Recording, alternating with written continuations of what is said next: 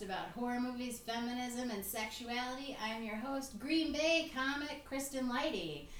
And with us today, we have Green Bay's own, also, Claire Dactyl. Hey, Claire. Hey, Kristen. How are you? I'm good. How are you? Good. I'm so happy you're here with me today. I'm pretty excited. I know. Claire, why don't you tell the people who you are, a little bit about what you do? All right, I'm Claire Dactyl. I throw these underwear parties in Milwaukee that are very inclusive and body positive. Hell yeah. I am a queer fat woman, and so I never really saw a lot of space that was meant for me. And especially like even just going out to bars and clubs and whatever, it's like I am not the target demographic. And so I decided that if that space didn't exist for me, I was going to create it for myself.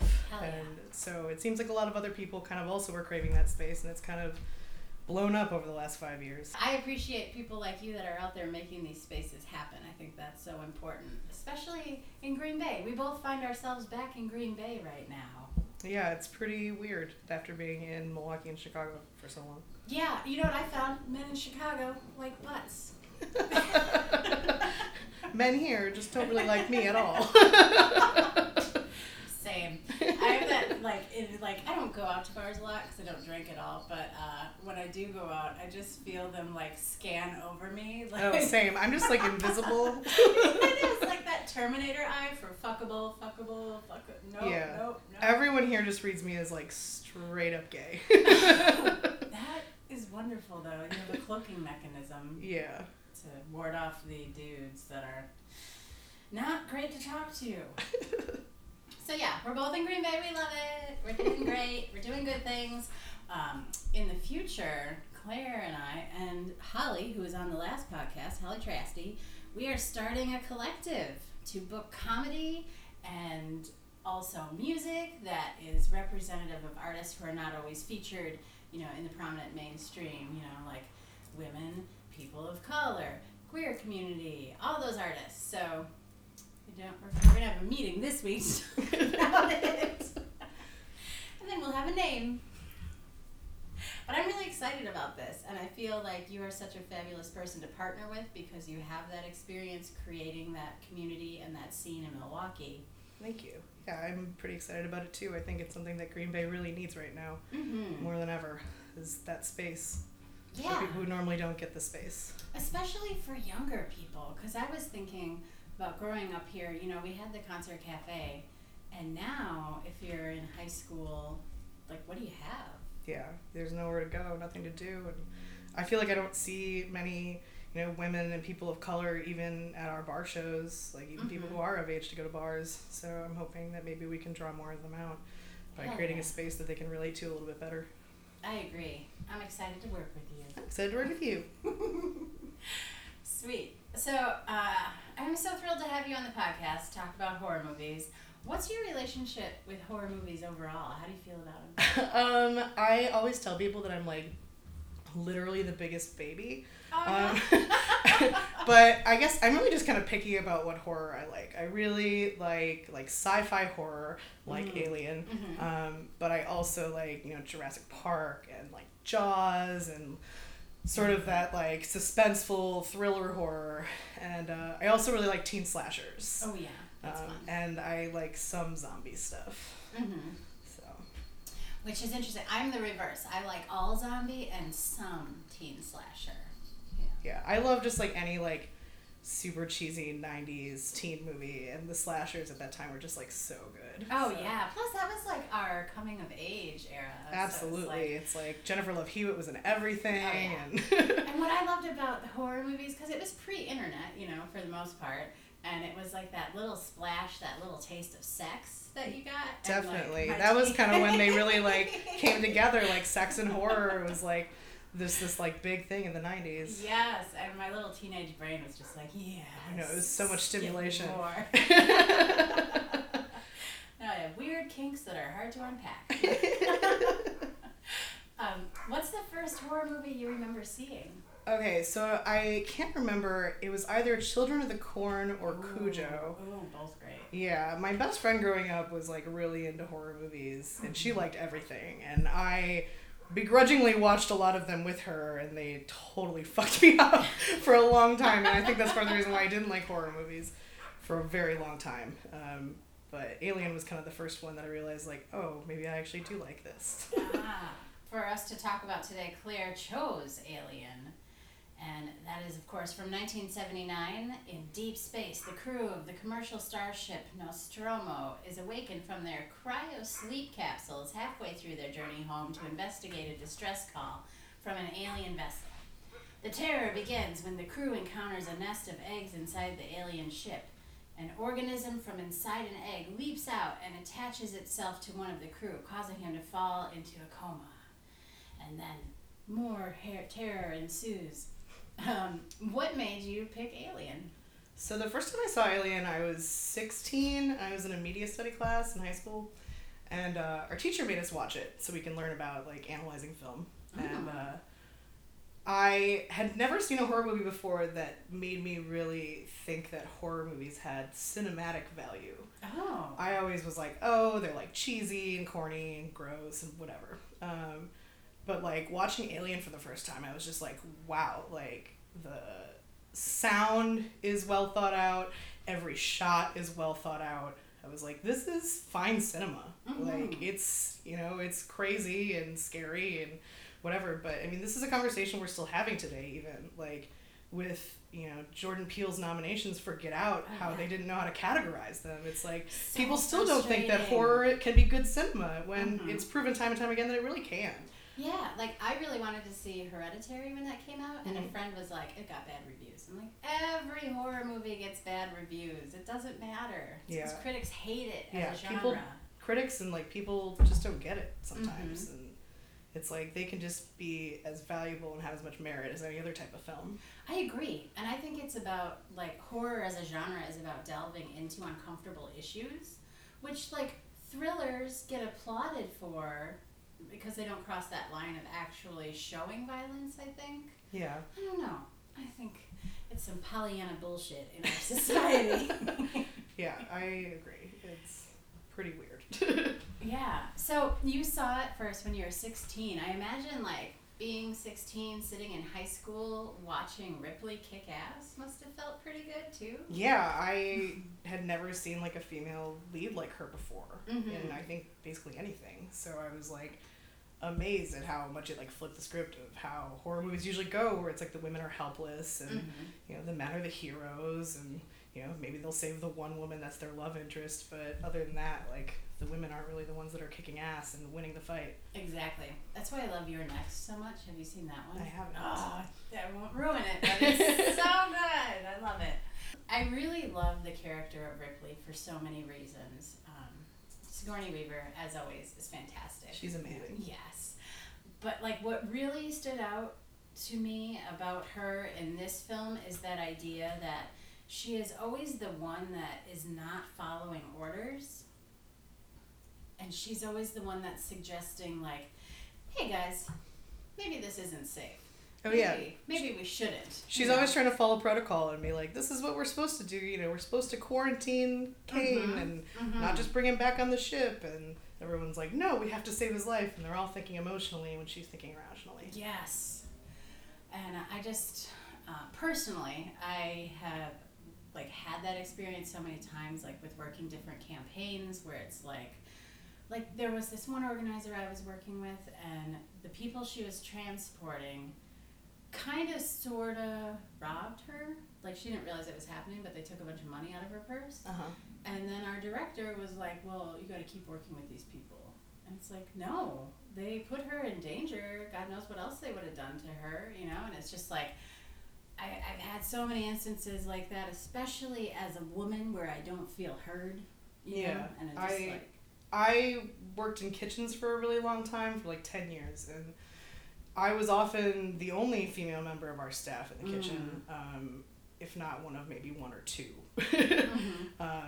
And I saw that all the time. It's just such a male-dominated field where it's like I would say something that was correct, and a man, sometimes who didn't even have more authority than me, would say something else, and everyone would listen to him over me.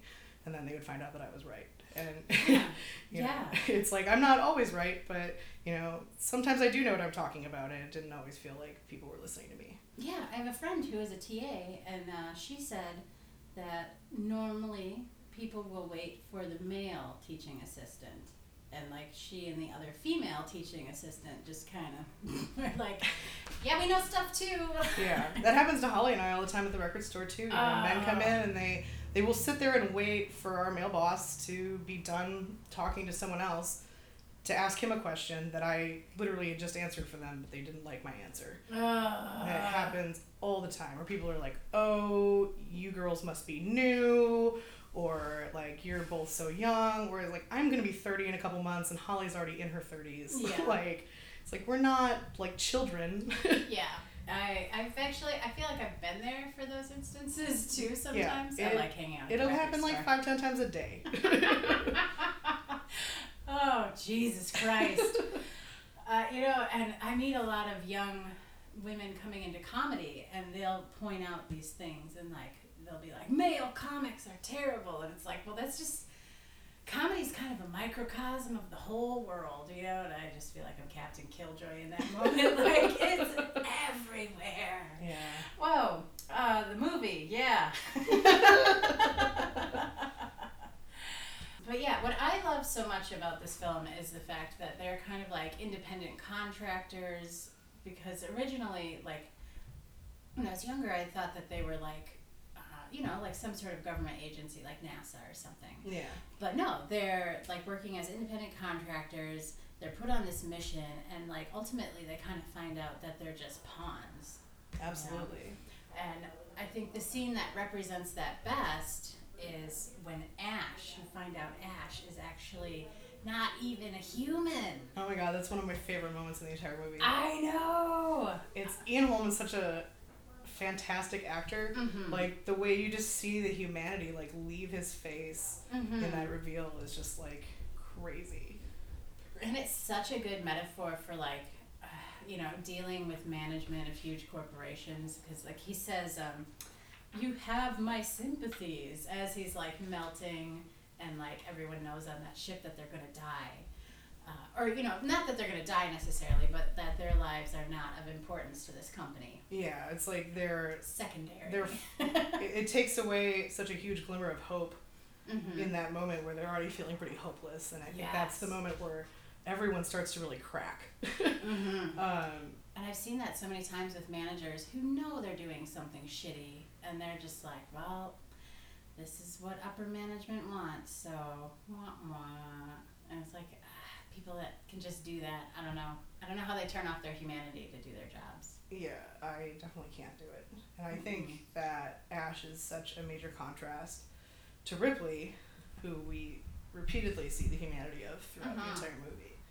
One thing we were talking about a bit before we started recording is also how well that this movie lays out how people respond to conflict. And you really saw, Ash, originally, before we knew he was a robot, he went silent, which I see a lot, and that's how people deal with conflict, is they kind of like withdraw and like pretend it's not happening. Yeah, everything about Ash is like cold, clinical, like very scientific, and like before you get the reveal, you think that's just sort of like what kind of a guy he is. Yeah. But then like rewatching the movie, knowing that is like a completely different experience. Yes. You can watch him and be like, oh, he's been performing humanity this whole time, because you'll see him talk to somebody, and as soon as he turns around, it just like drains from his face, and it's like his demeanor changes completely as soon as no one's looking. Man, yeah. It's wild. That is. I didn't even think about that. That's huge. Yeah, it's like so subtle, which like just proves what a genius he is. Performing humanity. I actually know a lot of people like that. Yeah, I can honestly relate to that sometimes. Like. And then of course Lambert, I feel like her response to the conflict is like hysterics and like panic. Yeah, so I read something online where she was actually saying that when they told her about her character, they said that she represents the audience's reactions. Oh. But I also think she represents the classic woman in horror, Oh, yeah. where it's just hysterics, panic. All of her lines are just like yelling and just being like, "Don't do that! Like, stop! What are you doing? Yeah. It's coming!" Like, Yeah. Panic, fear. Ah!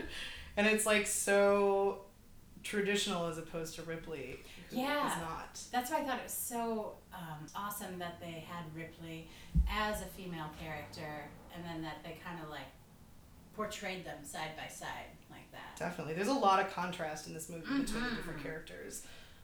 Like a lot. I also think that Parker is kind of a direct foil to Ash. Oh. Because when Ash is like going complete android, you already know, and everything, it's like Parker is like losing it.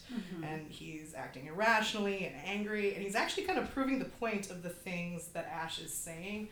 Like that line that Ash has where he's describing the alien, and he's like talking about how it's like the perfect weapon and how it like lacks the things that make humans not as good in war. And he says it's a survivor unclouded by conscience, remorse, or delusions of morality. And as he's giving this whole speech, it's like Parker's just like losing his mind. And like acting violently and you know, kind of proving Ash's point in a way. But I feel like Ripley does the opposite, and she sort of is like, you know, she doesn't lack humanity, but in ways that actually benefits her, because it proves that like humans kind of have that will to survive and that instinct to survive, even when it seems like all hope is lost. Even when Ash is sitting there telling her, like, there's no way any of you are going to make it out of this alive, and, like, smiling about it to himself, it's like, she's ready to prove him wrong. Yeah. And, you know, it's her humanity that helps her win in the end. Let's talk about Jones. All right.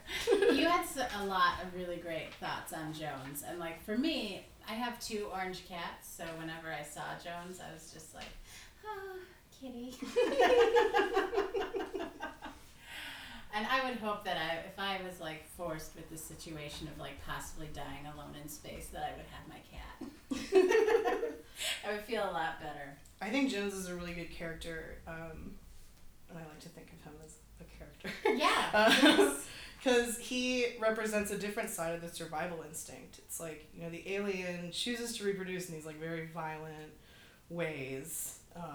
And that's just like how it's biologically set up, and that's its survival instinct. It's trying to continue on life, but humanity, you know, is full of like emotion, and you know, there's human error in our survival instinct, and but Jones, you see his survival instinct, which is like somewhere in the middle. It's like he's not gonna stick around and like try to save anybody else. Obviously, like he's gonna run off and save himself.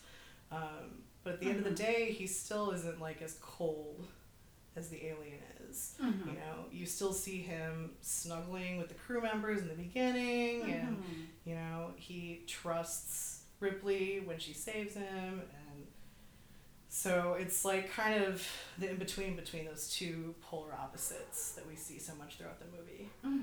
I also think Jones exists just for simple horror movie purposes of luring Brett, Harry Dean Stanton, away from the rest of the group when he's trying to catch him, and then he gets caught himself and taken up into the air duct.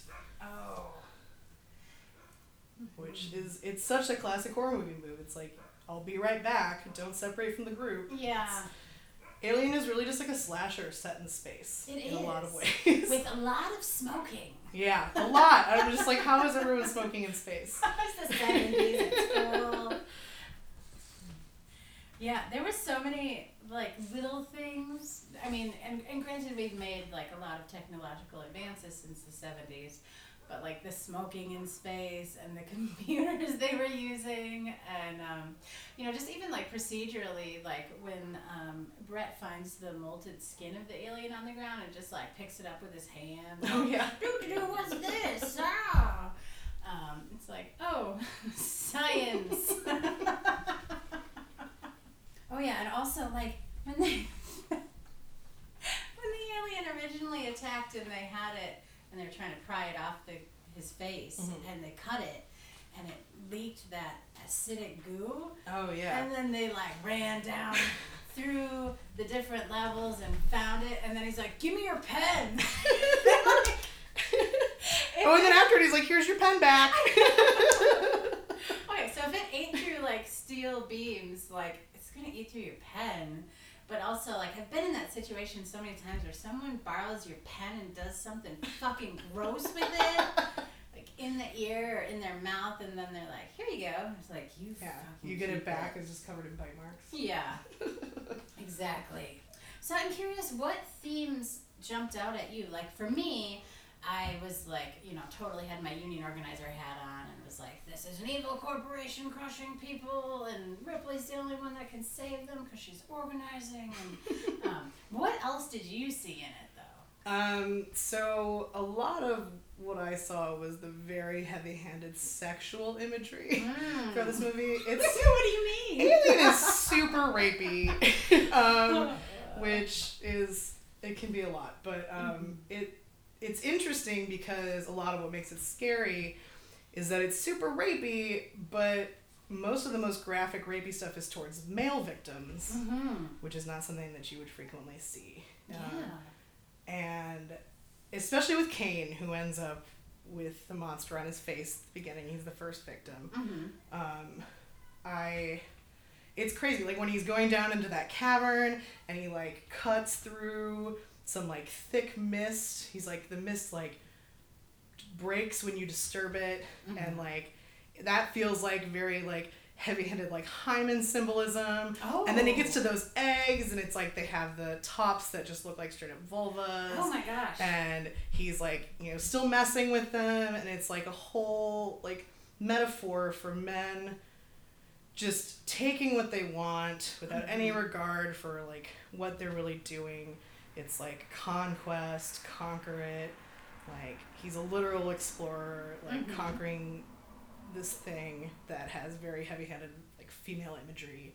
God, I didn't even notice that. It just went right over There's my head. so much of that throughout the entire movie. Like, every time I watch it, I notice new things.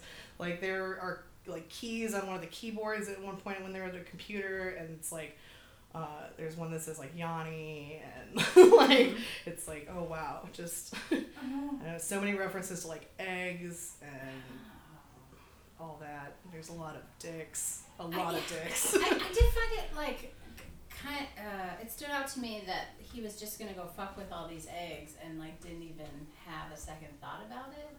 And in my mind, that also stood out as a metaphor for, like, colonialism. You know, like, Absolutely. we're just gonna go do whatever we want. Fuck these people. We don't know who they are. Yeah, it's entitlement. Yes. It's, you know, I mean, obviously they're like eggs, but, you know, if they could consent, they probably wouldn't consent to this dude just, like, poking around in them and, you know, disturbing their environment. And it's like, it's total male entitlement, and that's what his whole thing is, being a metaphor for that. Him and Dallas both, the captain, they're both just, like, super normal guys, just, like, doing their job. You know, they don't really have a lot of other defining characteristics, which I think makes it scarier to, like, the average male viewer watching, because they're like, that could be me. That's just a normal guy like I am. Space dad. Absolutely. Yeah, and one of the things I like a lot about Alien is the use of quiet throughout the movie, and how they build up suspense. There's, like, a very limited score. There's a lot of just, like, small sound effects, like the sounds of a ship, but a lot of just, like, silence and heavy breathing otherwise. And, but there's 2 points where they don't use that to be scary, and one of those moments is with Kane, where, you know, they get the thing off his face and they think he's okay. He's having dinner with the whole crew, and it's, like, a beautiful moment. And all of a sudden he starts to seem like he's gonna barf, and that thing bursts out of his chest. It's, like, literally like a penis bursting out of his chest in the middle of dinner. Such a nice party too. And I think that is kind of a metaphor for how, like, women can never really let their guard down. It's like, exactly when you think that you're safe, you're not. It's a trick, it's a trap. You always have to be ready. Oh, yeah. And I find, just, like, you know, being in the dating world as well with men, I feel like they lure you in, and, like, they'll say things about, like, oh, we'll do this or we'll go there next year, and it's like, we just met. Yeah. You're planning trips for next year, and it's like, I don't know, guard up all the time. Women always have to have their guard up because you never know like who is going to be the one to hurt you, and I think that's a feeling that men can't necessarily relate to as much, and so I think that is unsettling to see happen to a man in this film. Yes. But I also think it's mirrored at the end when Ripley is in the shuttle and she thinks that she's free of the alien. Mm-hmm.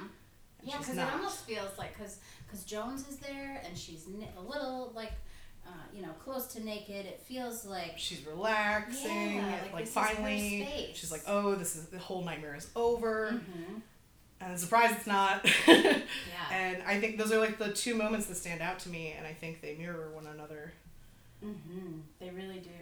I love the table scene. I actually, in my stand-up, I have a bit about, like, I got divorced because I didn't want to have children. Mm-hmm. And then I just get quiet for a second, and I'm like, I've seen the movie Alien. And then I, like, rub my hand over my body, and I'm like, no way. I noticed something on this watch through that I had never noticed any time before that I've watched it, and that is when they're trying to determine what to do. Parker's like freaking out, as he does.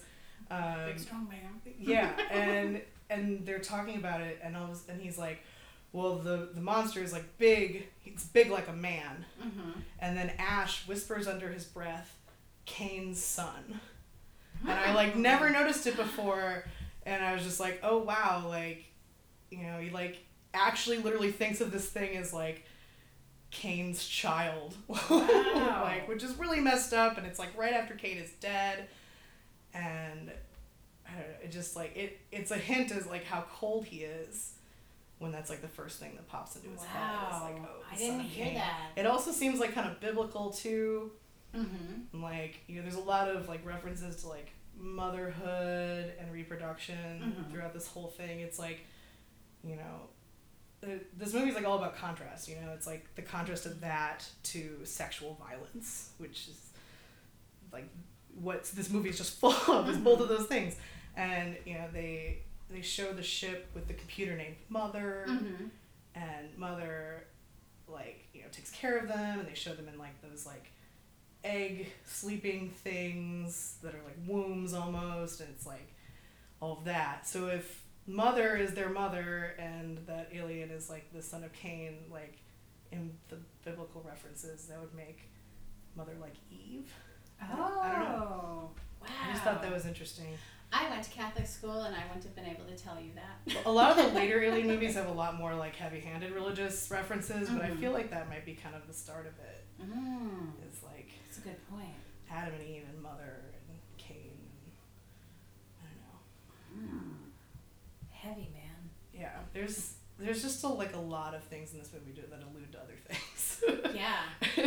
And it's impressive that they were able to do that, because like the actual shooting space is on this ship, which could feel so confined and claustrophobic almost, but it doesn't. It never feels like that. I will say I love when a sitcom does like a bottle episode, and they put everyone together in an enclosed space, and then like chaos ensues. So I think Alien has a lot of aspects of that. Oh, you're right. And too. I love those episodes too, just because it always forces people to resolve conflict. Yeah, it forces the plot forward very quickly. That's what I love. Yeah. That's actually why I love horror movies, because it's like, if you don't work together, you're probably going to die. So, form a team. So, are there any other themes that jumped out at you? I love, Claire has color-coded notes. It's amazing. So many notes. I love it. I think there's a lot of like kind of man versus machine arguments in here. I mean, especially once you know about Ash. It's like, as you said, it's like everybody in this movie, the entire crew, it's like everybody kind of represents like different reactions to stress and problems. And so we see that in contrast with Ash and the alien, and I like that Ash is both like a literal and kind of figurative machine. Yeah, I'm just actually now I'm jumping back to like the imagery of sexual assault, specifically with the alien itself, and like more towards the end scene with Lambert and Parker. Mm-hmm. Like. Yeah, it's like it's very blatant. It doesn't really make you have to like think about it. No. It's pretty obvious what they're trying to play at there. Yeah. And I think it's terrifying that you just see that like creeping up her leg in between her legs, and all of a sudden just cuts away, and you just hear her screams, and you like, you know what's happening. Yeah, but I think that the way that they had her just freeze and not able to move, it's like that is what happens to so many women when they're getting sexually assaulted. It's like people are like, oh, why didn't you just run, or why didn't you say no? And it's like you freeze in that moment because you don't know what to do. You don't know if running or saying no is gonna mean that you're gonna get even more hurt than you maybe otherwise would if you just stay there and wait for it to be over. Yeah, and I feel like you see a lot of that in Lambert in that scene. That's spot on. And then you see Parker getting mad and trying to go after it, and to me, his character read a lot as like, you know, when you are a woman who's been like assaulted or had any sort of violence done against you, really, and you tell a man about it that's in your life, and his reaction is just like, oh, I'm gonna kick his ass, or like, let's get that guy, and it's like, that's a natural reaction, it's human, but it doesn't really accomplish anything. It doesn't solve the problem.